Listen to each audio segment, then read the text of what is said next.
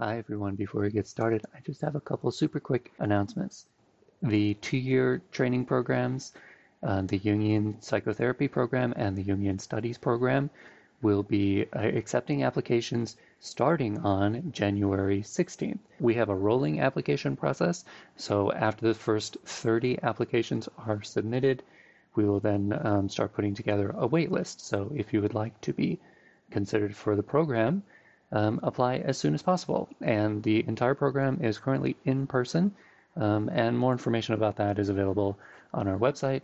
Finally, I wanted to let you know about an upcoming program, Community Day 2023, Entering the Magical Realm, Enchantment, Wonder, and the Way of Marie-Louise von Franz. Is on March 18th, 2023, with Steve Buser, MD, one of the co-editors of Chiron Publications and of Marie von Franz's collected works. So he's going to be in Chicago speaking on that all day, and we'll also have a panel and some small group discussions and other things. Registration is not open yet. There are still a couple things that need to be finalized before we open registrations, but that will probably be finished within the next week or so. So keep an eye on the website, and also join our mailing list if you are not already, and you'll receive emails when programs open and that kind of stuff. And you can do all of that at our website, jungchicago.org. Okay, thanks.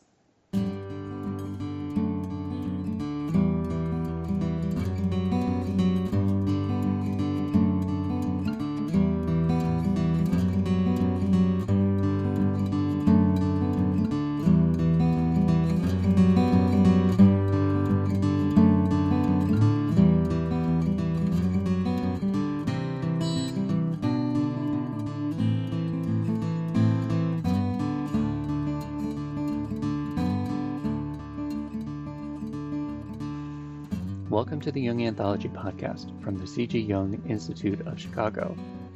Entering the Path, The Journey of Individuation with Andrea Gaspar Gonzalez and Daniel Ross. When life is about to branch in a new direction, the unconscious sends us signs and symbols to tell us we're embarking. This episode features Jungian analyst Dan Ross and Andrea Gaspar Gonzalez, talking with host Patricia Martin about the ways the unconscious cooperates to guide us on the path of individuation. As co-directors of the Jungian Psychotherapy and Jungian Studies programs, they share poignant personal stories to explain the mysterious early signs that a new direction is being called for in the process of individuation. They've been on the podcast before, so I'm not going to read their bios, but they're in the show notes. And let's just get right into it. Welcome to Jung in the World, a podcast of the Jungian Anthology channel of the C.G. Jung Institute of Chicago. I'm Patricia Martin, and I'll be your host today as we talk with Andrea Gaspar Gonzalez and Daniel Ross. They are core faculty and directors of the C.G. Jung Institute's Jungian Studies Program and the Jungian Psychotherapy Program. And they're here today to talk with us about a pillar concept of Carl Jung's theories, which is individuation. We'll get into that a little bit more, but let me introduce them to you. Andrea Gaspar Gonzalez is a clinical psychologist practicing in Chicago with a focus on the treatment of trauma and sexual abuse. She's a recent fellow of the Jungian Psychotherapy Program and a graduate of the Jungian Studies Program at the C.G. Jung Institute of Chicago.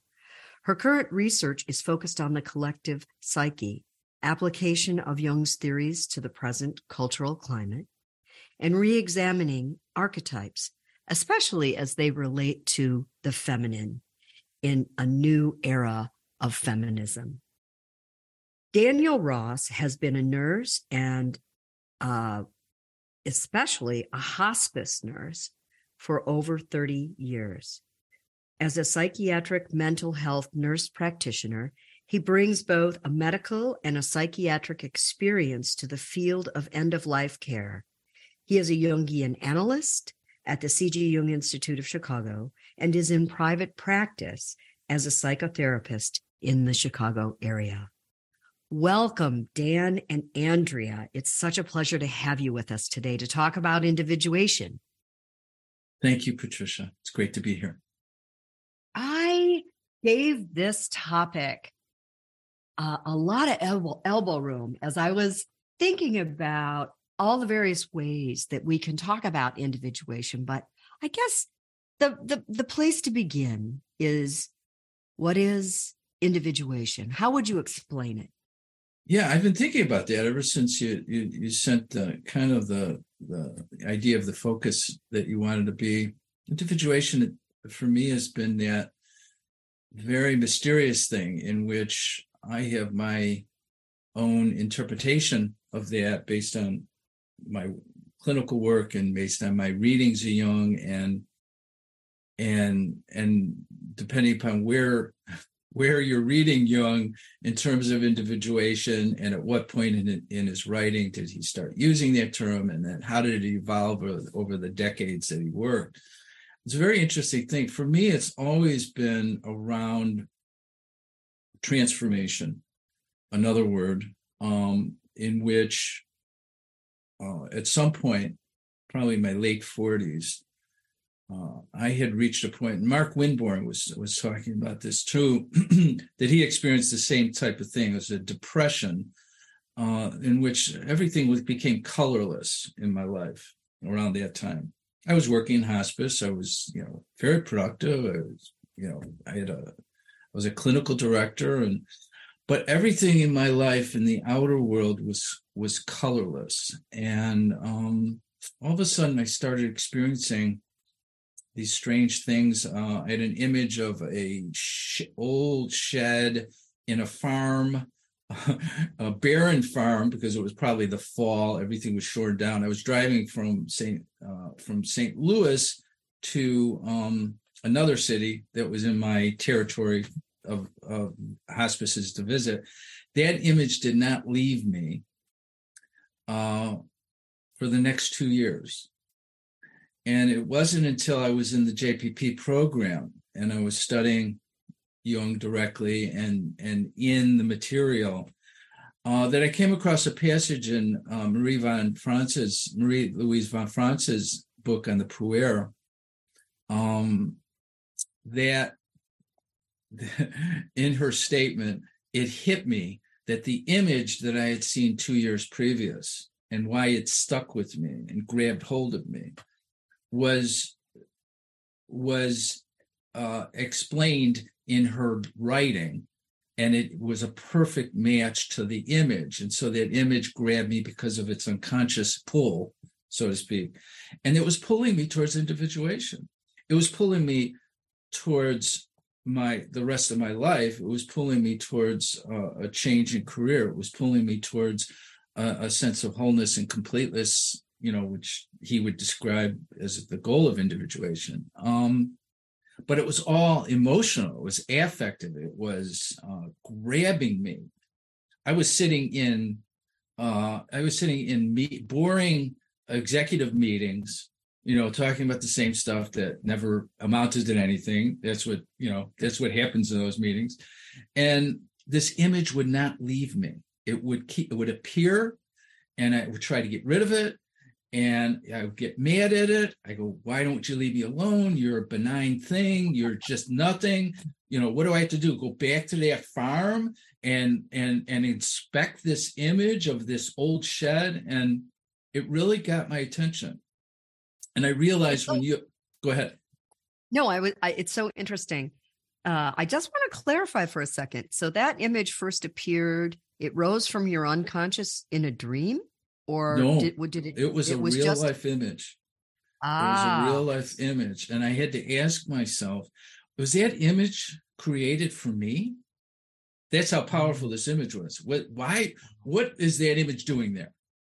And this was the dialogue I had in my head. What is that? I got to go back and see if it was there. Did I imagine that? Because I only saw it. I was driving on a highway. I saw it for a second or two.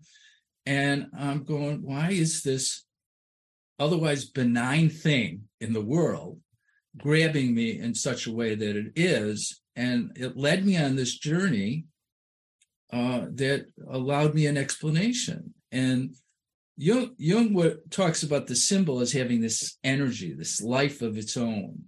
And it holds this energy until we discover its meaning. And then once we discover its meaning, it loses that energy, and it's no longer a symbol because it's no longer alive. And so for me, it was experiential. I had to figure out why this image is bothering me. Why is it disturbing me? Why is it not letting me go? And that's the best experience I have to explain a beginning of a very long journey now. So that image was kind of laying the breadcrumbs in front of you of what would be a journey toward the next version of you, the next iteration of you. But in order to get to the other side of that next you, there had to be a transformational process. Yes. And that's what kind of led you to pursue Jungian analysis, Jungian studies. Yeah, absolutely. So interesting. Absolutely. And my life is now, since then, I said I started that with a depression in which I experienced everything in the outer world is colorless. Now my life is full and vibrant, and I don't experience the world in that way anymore. That's also, well, it's not only interesting, it's hopeful, because I think, we're talking to people out in our audience, and many of them in these times, it's I think pretty apparent to Jungians and people in the civilization, we're undergoing a transformation, and the wheels might be grinding slower or faster at any point, but we're all starting to feel the tug of this. And so the hope of individuation is you're going to go through something, but the prize on the other end is an aliveness, a vibrancy, a feeling more whole. Yes. I want to ask you, Andrea, give me your thoughts on individuation. How do you see this? Yeah.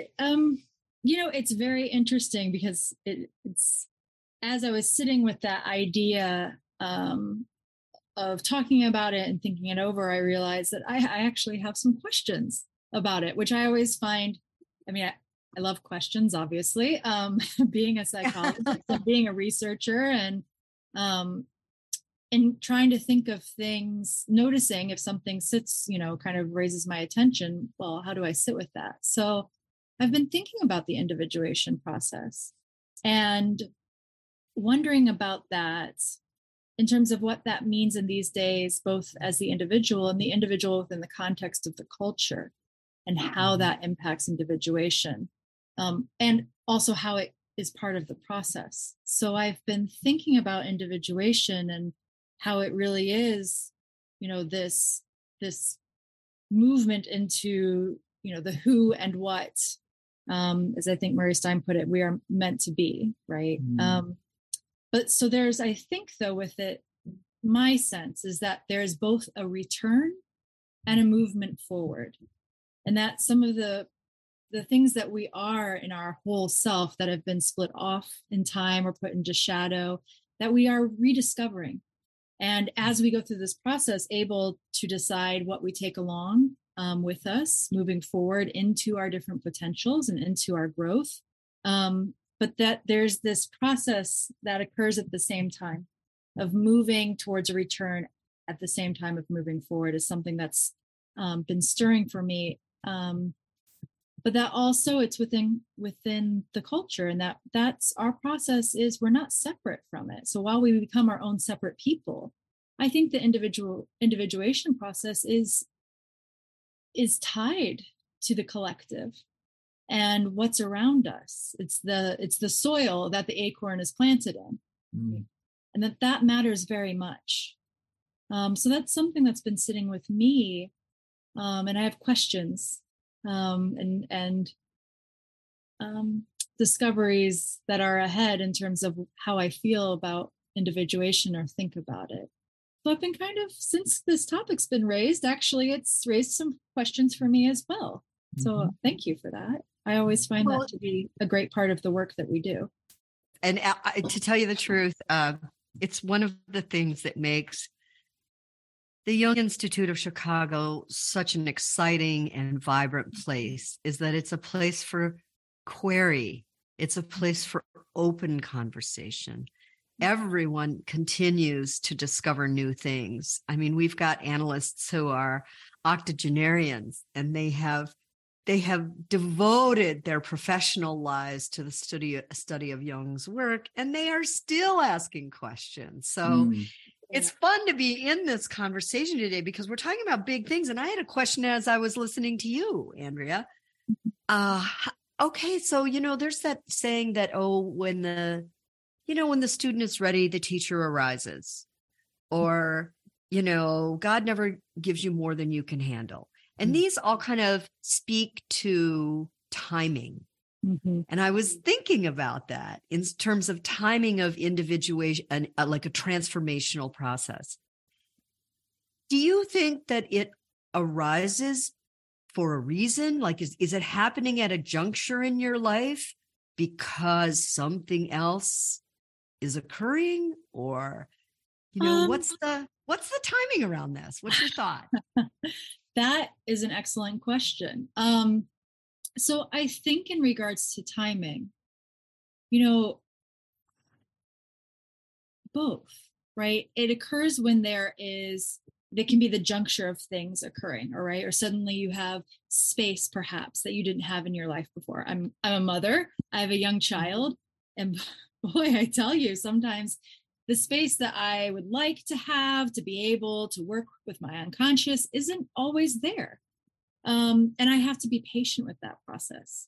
And at the same time, while I might not be conscious of the individuation process that's occurring, I think it's still occurring, right? I think that it is both a conscious and quite an unconscious process.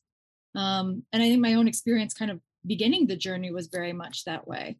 In that I was, it wasn't that I just had a moment of like, I'm going to embark on becoming a psychologist. I was at a point in my career that it was very, if things were fine, I was doing kind of theater, was sort of what I was trying to engage in the evening. And during the daytime, I was working over, admin type positions. And it was a very stable time. So it was kind of quiet. But I wasn't really thinking about, how do I grow in a different kind of way, or my transformational process, which is something emerged quite suddenly from the unconscious of saying, well, this is the path you're going to take.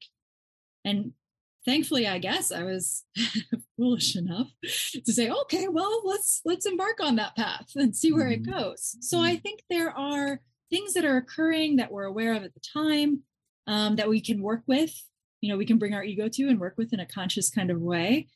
But I think all the time there are things stirring under the surface that's helping to move us there in different tempos and in different depths at different periods of time in our life.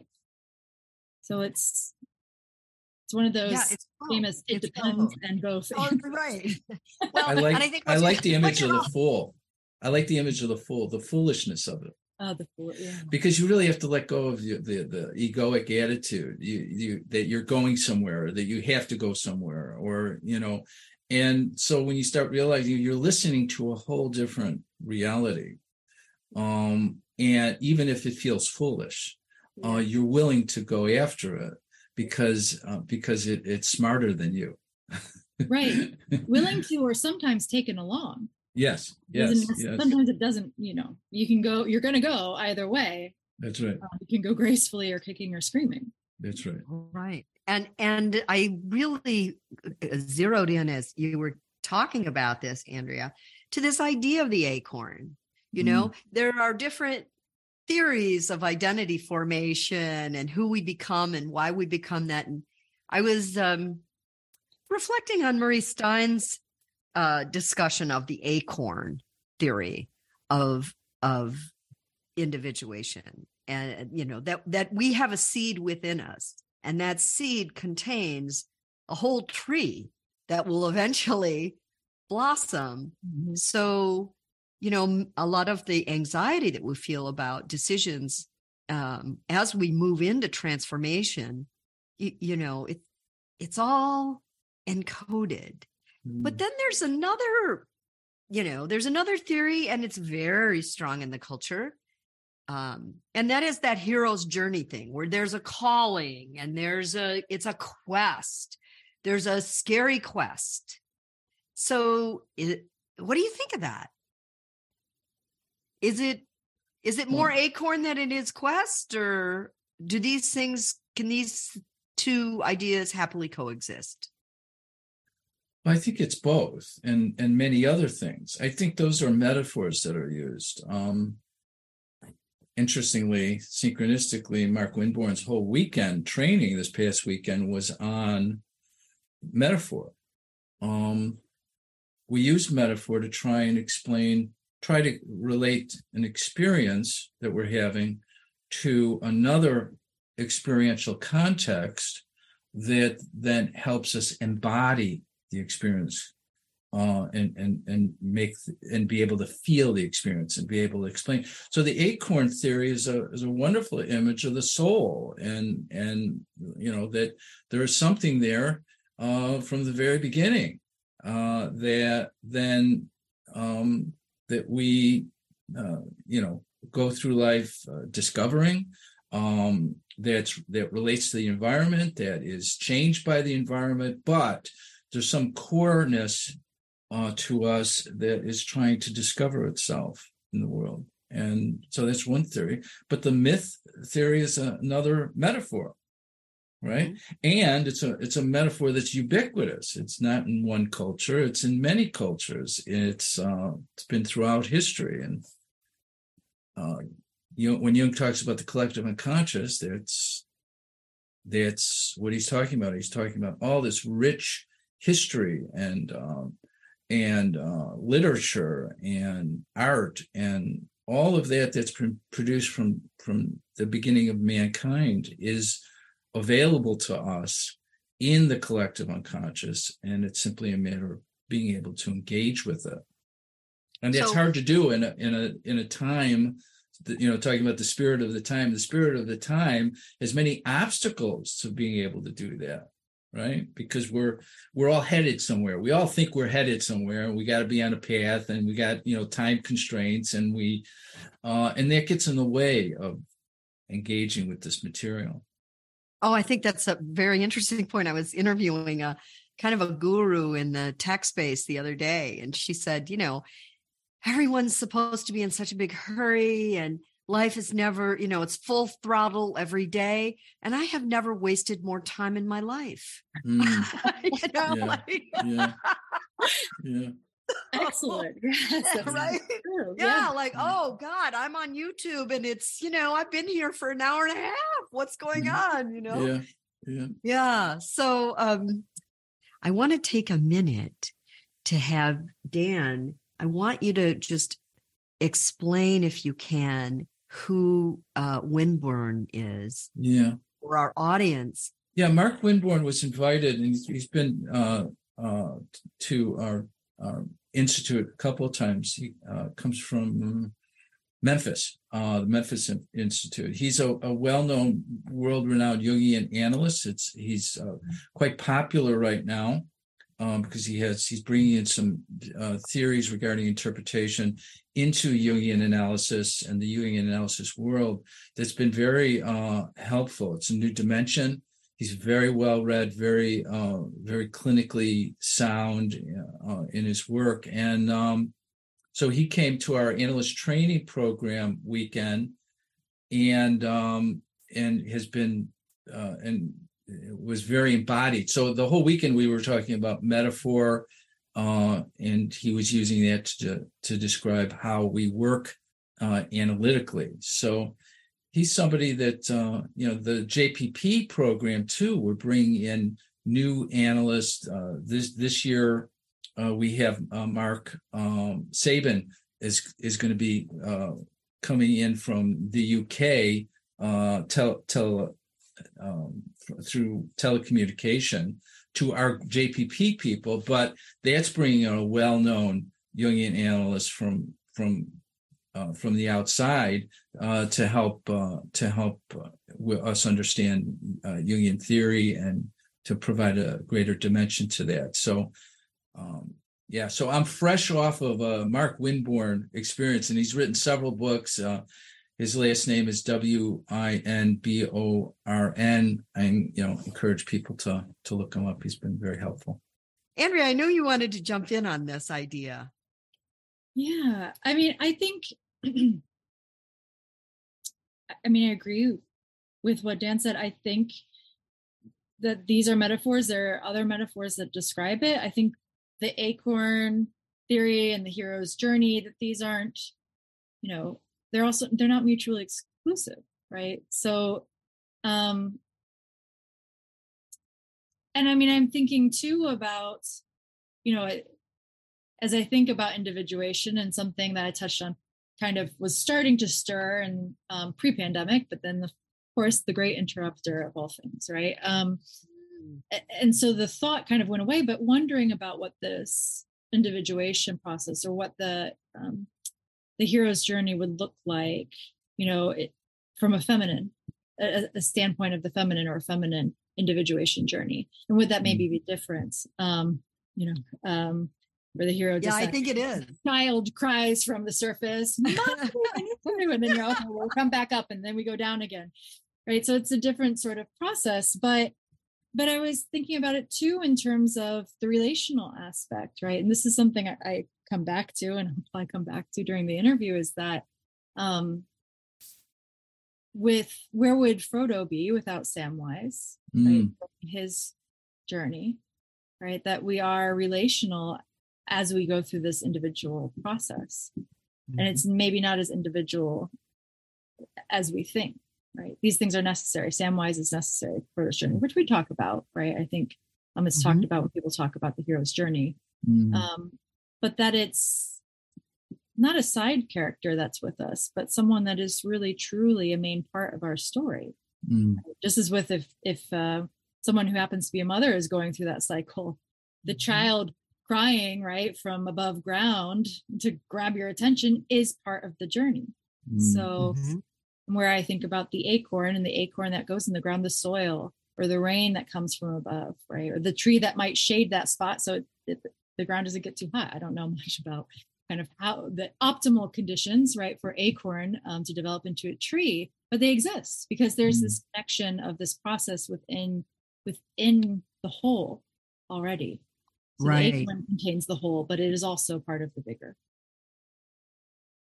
Yes. And when you just touched on this idea of seeing the hero's journey, for instance, through a feminine perspective, I remember talking on the podcast with Maria Tatar, who wrote the book, The Heroine with 1,001 Faces. And her conclusion is she looked across the heroines in mythology. They didn't have what you would call a hero's call. They had an epiphany. An epiphany is fundamentally numinous. And so I want to talk a little bit about the numinous quality whether it's a calling or whether it's an epiphany, something happens that tells you you're about to go into this journey of transformation. Can we talk about that for a little bit and maybe give us some personal examples of what an epiphany feels like as it relates to this business of individuation? Yeah, I would go back to my image. I'm going to clarify a little bit. To me, epiphany is when I discovered the meaning or the meaning of the image was made discoverable to me. That was an epiphany. I broke down in tears when I realized that meaning, because holding that image for all that time was like giving birth, right? It was like holding something that had to be completed or finished or brought to consciousness, and that happened. And it happened without any of my it happened because of my pursuit, but it happened of its own accord in its own time. And so the numinosity that you're describing for me is the energy that image held for so long. The energy, the desire to know it, the desire to the disruption in my life, the calling of it, just the way it captivated me until its meaning was revealed. That to me, that's the distinction. The epiphany came later. Yeah. The numinosity was in the image itself. Yes, that makes abundant sense to me, and it calls me back to the writer David Foster Wallace. He said, "Life will have its way with you," and I think the same that you could substitute individuation will have its way with you, one way or another.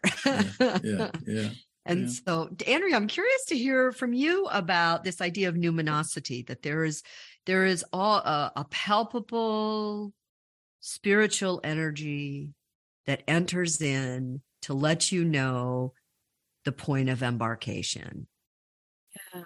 Is that first of all, is that a fair way for me to describe numinosity when it comes to individuation? Am I making sense? You are making sense. And I wonder, thinking about what Dan said and kind of thinking about my experience as well, if people experience, well, obviously, right? People experience things in different ways, but how they might experience the numinous in relation to an epiphany, right? If they do come at the same time, or if maybe the numinous guides us to an epiphany, right? It sounds like, Dan, and I don't want to overtake your image or process. Oh, go ahead. It sounds like the image was numinous. Yes. But it led you to this epiphany, if I'm understanding. Yeah. And I think that's true, that sometimes it comes before to lead us somewhere, or maybe it comes after to kind of highlight, right, the epiphany that we've had and the meaning it carries. Because I was trying to think, I'm like, gosh, if I experienced that kind of at the same time, and I probably have, but they're not coming to mind at the moment. But things that are coming to mind that, the epiphany of, oh, I'm going to become a psychologist, the foolishness in that. But it has led to a very spiritual process for me and sacred work.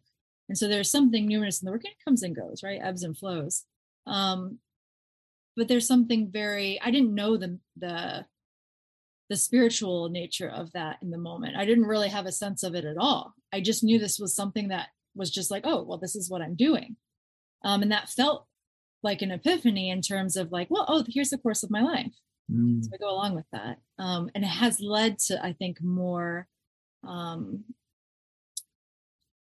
numinous moments within the field, within what I've chosen to do, of saying like, this spiritual feeling that I get in studying or approaching research sometimes that moves through. I didn't have that at the beginning, but I think it enforces that epiphany, I guess you could say. But I think something that does kind of come through are these moments. I especially think in research, or my mind is sort of geared towards, you might notice, thoughts and ideas and metaphors and imagery. But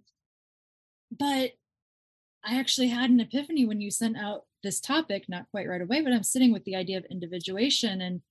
And as I've mentioned, kind of having had this sort of questioning prior in terms of, well, what is the feminine hero's journey look like? Like, what is the metaphor, or metaphors, obviously, for women going through this journey, right? What does this look like?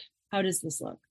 But I was just thinking about it, and this felt like something that has a lot of energy and also gives me a lot of solace, and that it's like this realization of, oh, this is within context for me as a woman, this individuation process of I go down and I descend, and I'm going on this arc of the journey, the descent. And then this creature from above cries out for me, and I go back up and I attend to what that is, and I come back down. And for a long time, I think I thought it had to be the other way, where I go into the descent, and if I don't continue that arc, that bottom arc of the process in a sort of quasi-linear way, I'm not really doing the process justice. But for me and my individuation process, it has to be disrupted. That is the arc of my life. And so I do climb back up and I attend to what's going on. And I come back down, and it's fits and starts. And this realization or this epiphany, I can feel it in my body. And for me, that's one way I can understand when something, is carrying quite a load. It might be numinous, might be spiritual. And I need to take a good look at it and pay attention. But I think that's another moment I had an epiphany. It makes me think of this and within this context of individuation. So. Right. Yeah. And I think for many people who come to the Carl Jung Institute, who find it, part of what draws them, I think, and drew me was I share your as a researcher, I share your issue, Andrea, that, my superior function is intellectual and my inferior function is emotional. And it's not it's not really how it's typified for a woman, but there I am, and I wouldn't have it any other way, but there was something in my soul that was stirring. However conscious or unconscious I was, and I had read plenty of Sigmund Freud's work. But what really inspired me about Carl Jung is that even though he was a rigorously trained medical doctor, and he was pioneering this entire discipline of psychology, that he made room for the soul in his work. He made room for the soul in his practice, in his theories, in his research. And I just, I just want to be very open-ended right now and ask you how this soul's journey plays out in your work as faculty at the Institute. I think that's a very meaningful question. And even just sitting with it, I can feel that working through my body, right? How does soul's journey come into this? Right. Like, for instance, do you find that that's somewhat of a common denominator among the people who enroll in the program? Yes. Are they at one level or another, they're moving down that path? Yeah, I think so. I think that's, there is, it is soul's work, right? And I think one thing I love about, the JPP, JSP, and I can feel, right, the gladness or sort of that quickening of my soul when I think about that work is that it is about moving into that space, right, where the soul can emerge, where individuation or the transformation process is held in a sacred way. I think that that's part of the job, right, of being co-directors, is attending to that sort of sacred container that allows the soul's depths to be felt, to be present. And everyone has their own relationship with those depths, with the soul and with their journey, but that we're creating a space that's, I guess you could say, welcoming, right, for that process. And in a way, by creating that space for others to have that experience, it deepens my own soul's work and my own soul's journey. It's not so separate, right? I guess we come back to that relatedness again, right? That the fact that I am in a position, as co-director does not mean that I am also not on that soul's journey. It's not, I'm not up here, right? You can't individuate on a mountaintop. I'm not sitting on my mountaintop saying, here are the things for your soul's journey. It's part of mine as well. So it's deeply meaningful. I think to the participants and how they feel that and experience that. And I think that's that openness to the soul's journey is part of the common denominator. Yeah, maybe a longing even. Dan, what are your thoughts on this? Jump in. I was thinking the image of initiation came to me, that there are two components to initiation. It's the initiand that is seeking initiation, and the initiator, or the elder that is willing to initiate or participate in that process. And it requires both.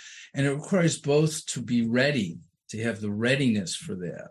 So part of my journey from JPP through becoming a nurse practitioner, through analytic training, was this long process of initiation, after which it was very important for me to become the initiator, to complete the process, to be the one that is willing to facilitate that process, and that the applicants that come into the program come into it with their own numinous experiences, their own connection to something Jungian that grabbed their attention, just as that image I talked about grabbed my attention. And so when I went into, in fact, interestingly, I'll remark that all three of us have been through the program. In fact, Andrew has been through it twice. I was in it back in the early 2000s, but it was because something grabbed me and I needed a deeper dive into it. And then that began that whole journey. Well, the people in the training program are, coming with that same type of experience. And they're looking for this facilitated, competent, experienced, containment, holding environment for an experience that is very personal, requires vulnerability and openness, and for that transformation to take place, and to be able to facilitate that, as Andrew was saying, is meaningful to my development, to continue my development, to be able to contribute to creating that environment. Yeah, and that's perfect.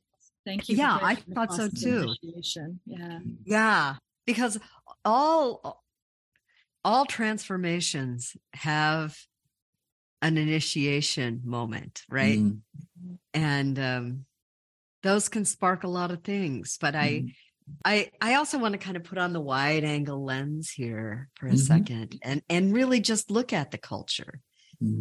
And think, when I think to myself, gosh, it's been 60 plus years since Jung's leaving the planet. And what has changed in the culture? What has changed for the collective in terms of how we individuate? What are the influences that are different? Or is this just a classic archetypal process and cultural inputs don't matter so much? What are your thoughts? Has individuation, the context for individuation, changed in people's lives? I think the context has, right? I think the process is archetypal, right? Like we can talk about initiation, right? Being an archetypal process. The contexts change.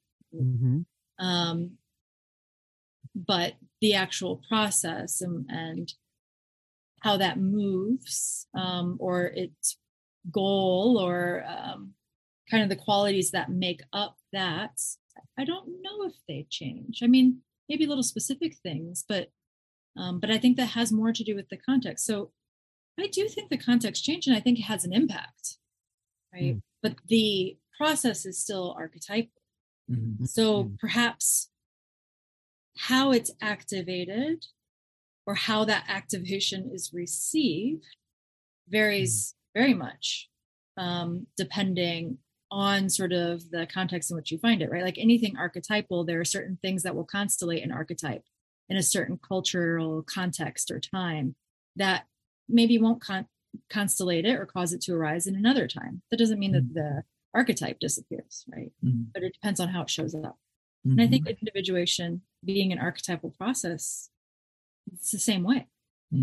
How we see it, how it emerges, what brings it about, probably is culturally specific in some ways. Dan, do you have thoughts on that? Yeah, I was thinking, Jung's Red Book and his narrative around the struggle between the spirit of the times and the spirit of the depths, and how he was aware that he needed to move from this dominance of the spirit of the times, which is always changes, right?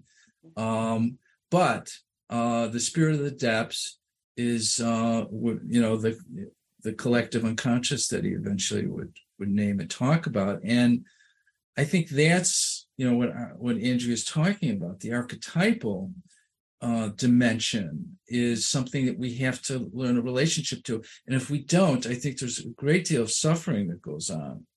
And I think there's something in the psyche that is trying to get at the spirit of the depths so that we can experience life more fully. And so in one sense, it's the same struggle as it was 100 years ago. In another sense, it just has different clothes on. There's different, the times are different. There's more technology. There's more of stuff. And is that hurt or does that make it more difficult? I can't speak to it. But I do know that, that my experience of working with patients has been, if I were to characterize the struggle, it's moving out of a compulsive existence into a liberated, free, and more embodied existence.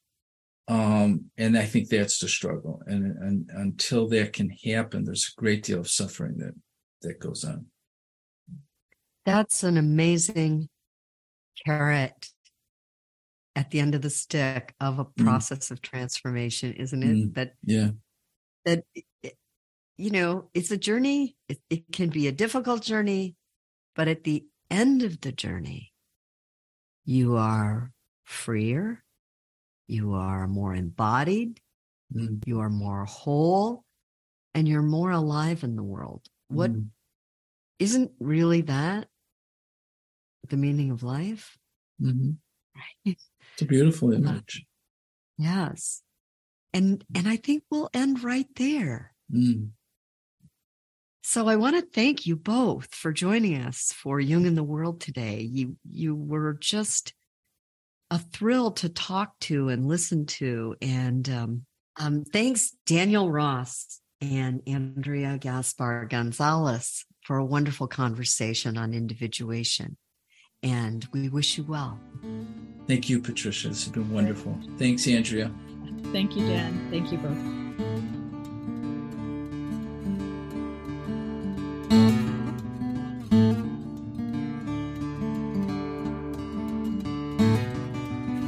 Thanks for listening.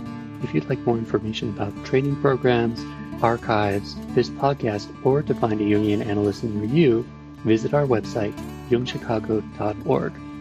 Thank you to our 2021 donors who gave at the contributing member level or above: the Arlene M. Feiner Trust, Barbara Anand, Arlo and Rena Compan, Judith Cooper, Kevin Davis, George J. Didier, Mary Doherty, Carl and Patricia Greer, Ryan Mayer, Patricia Martin, Boris Matthews, Sue Rosenthal, Diane Sherwood, Debbie Stutzman, Lawrence Chad Tingley, Alexander Wayne and Lynn Kopp, Gerald Weiner, and Ellen Young. You can also become a supporter of this podcast by visiting our website, jungchicago.org. Thanks.